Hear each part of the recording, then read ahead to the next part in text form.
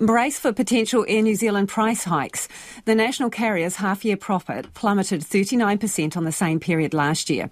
But that's still an after-tax profit of $129 million. It's warning the second half of the year will be bumpy too. The airline says it's been hit by inflation, rising fuel prices and engine maintenance issues. And that's despite passenger revenue cracking $3 billion, a jump of 21%, largely due to long-haul flights. Well, joining me now in the studio is Air New Zealand boss Greg Foran. Top of mind for many people, are prices going up? Kia ora, Lisa. Yeah, I'll get to that. I think we had a pretty exceptional year last year, so what we're seeing is a little bit more of a normalisation of where we sit. Averages are misleading, so what we've done is had a look at the business, and what we're seeing is that in terms of our domestic business, fares actually have been kept down pretty much for the last year. You can see that in the Department of Statistics.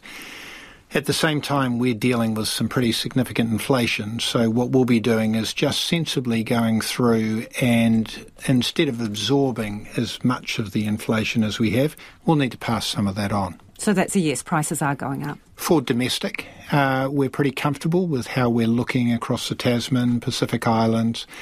And of course, what we're seeing in long haul is a situation where out of North America, we're actually seeing prices come down pretty significantly as we've got a lot of capacity in there. So it's not a blanket statement. It's not an approach that says everything's going up by X%. It's just us sensibly realigning the business based on where we see pressure points. Well, you've indicated, obviously, inflation is adding ongoing pressure for you. That's sitting at around 5%. What size price rises can people anticipate? Well, as I said, it's going to vary depending on how we manage that. You could give me an example. Well, we manage that basically through our pricing.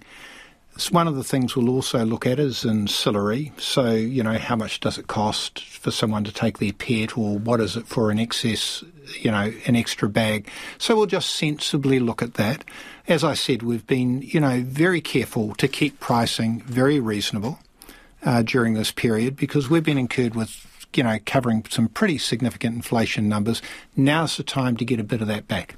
Okay, well, how much? I mean, saying that and indicating that will be spooking people who are listening. So are you talking about on particular routes domestically, across all routes? Give us some more detail. Yeah, look, it depends really on how the capacity plays out, because what you don't want to do here is just apply a blanket approach. If there's more demand in a particular area, then you can often get a little bit more pricing out. If there's less demand, the last thing you want to be doing is flying empty planes.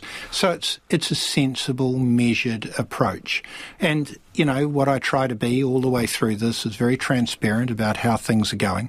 As I said, we're pretty happy with our position at the half.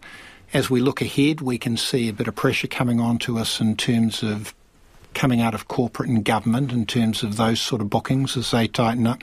So we need to start getting ourselves prepared around that. Yeah, so how much do you need to get clawback through domestic airfares? Well, as I said, we look at that very surgically, and it's a situation of us saying, where do we think we can just eke a little bit more out? It's about fine-tuning the experience. My margins out of the moment in the domestic business are considerably less than what they were pre-COVID. Can you give us the numbers? It's not something that we disclose, Lisa, to the market. We don't break our profit down like that to that extent. How can people assess whether you're being fair and reasonable, as you say you are? Because a lot of people already think you're very toppy on price. Yeah, look, the same way that they do at the moment, they generally compare us either to a competitor, if a competitor's flying that route, or the cost for travelling in a car. So, we measure that. We have a look at what demand we're getting and how things are going.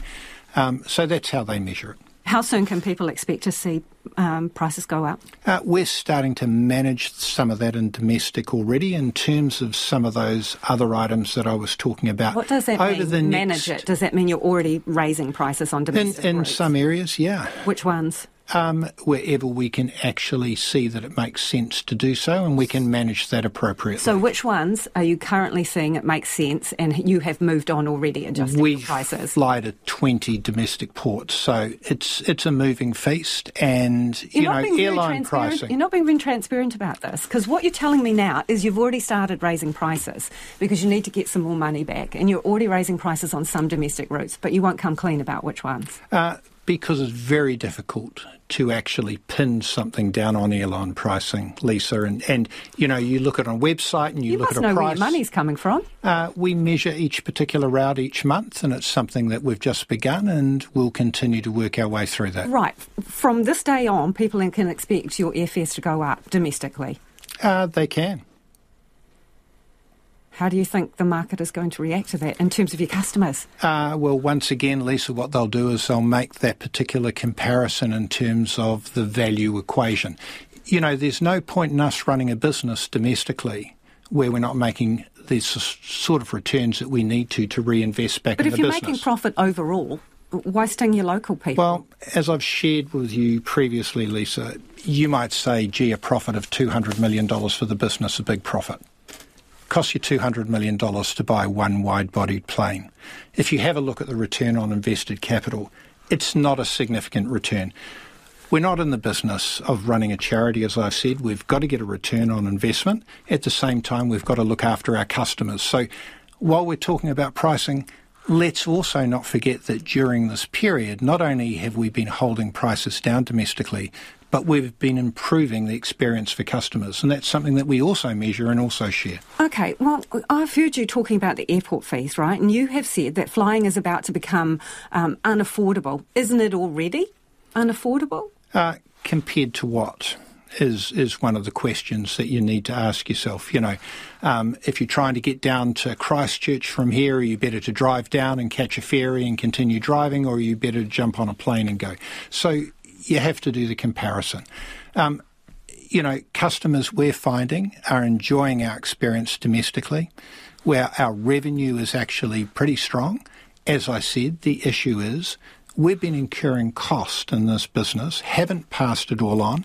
Now we need to pass some of it on. That's just the reality. Okay. And people are experiencing that in all manner of their goods and services in New Zealand today. Indeed they are, but some people would argue, and whenever I talk to you, I get a flood of feedback, right? And one of the most discussed topics is the feeling that Air New Zealand is already overcharging people on domestic routes.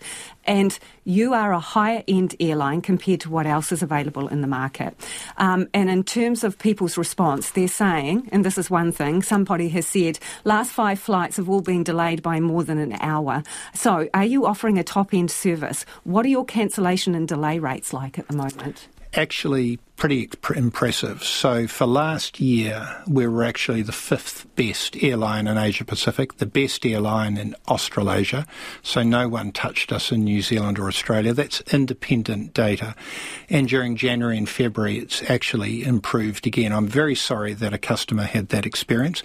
But generally, Lisa, the experience in terms of flights leaving on time, arriving on time, the experiences is actually very, very good. And that's something that we've invested in, and we speak about that in our release, that we've been prepared to invest and we continue to deliver a good customer experience. The other point that is raised in the material we released today, you say that the business is pulling multiple levers to mitigate the effects of inflation and these rising costs. What other things are you cutting? Well, one of the things that we've been doing is pushing back on Auckland Airport, for example, because we know... In your own business? Because that's going to be a challenge. Are you trimming any other fat in your own business? Have you got a hiring freeze, doing any of those kinds of things? For sure, and we've had that in place for some time. So we're looking at all our costs. Yeah, we'll say very, very tight on headcount in terms of what we need, apart from in areas where it's clear that we need them, for example, aircraft engineers. So we're very prudent about how we're spending money, taking a very responsible long-term approach to this. And, the business is actually functioning very well. Thank you. We're going to have to leave it there. Appreciate you coming into the studio. That is the Air New Zealand CEO, Greg Foran.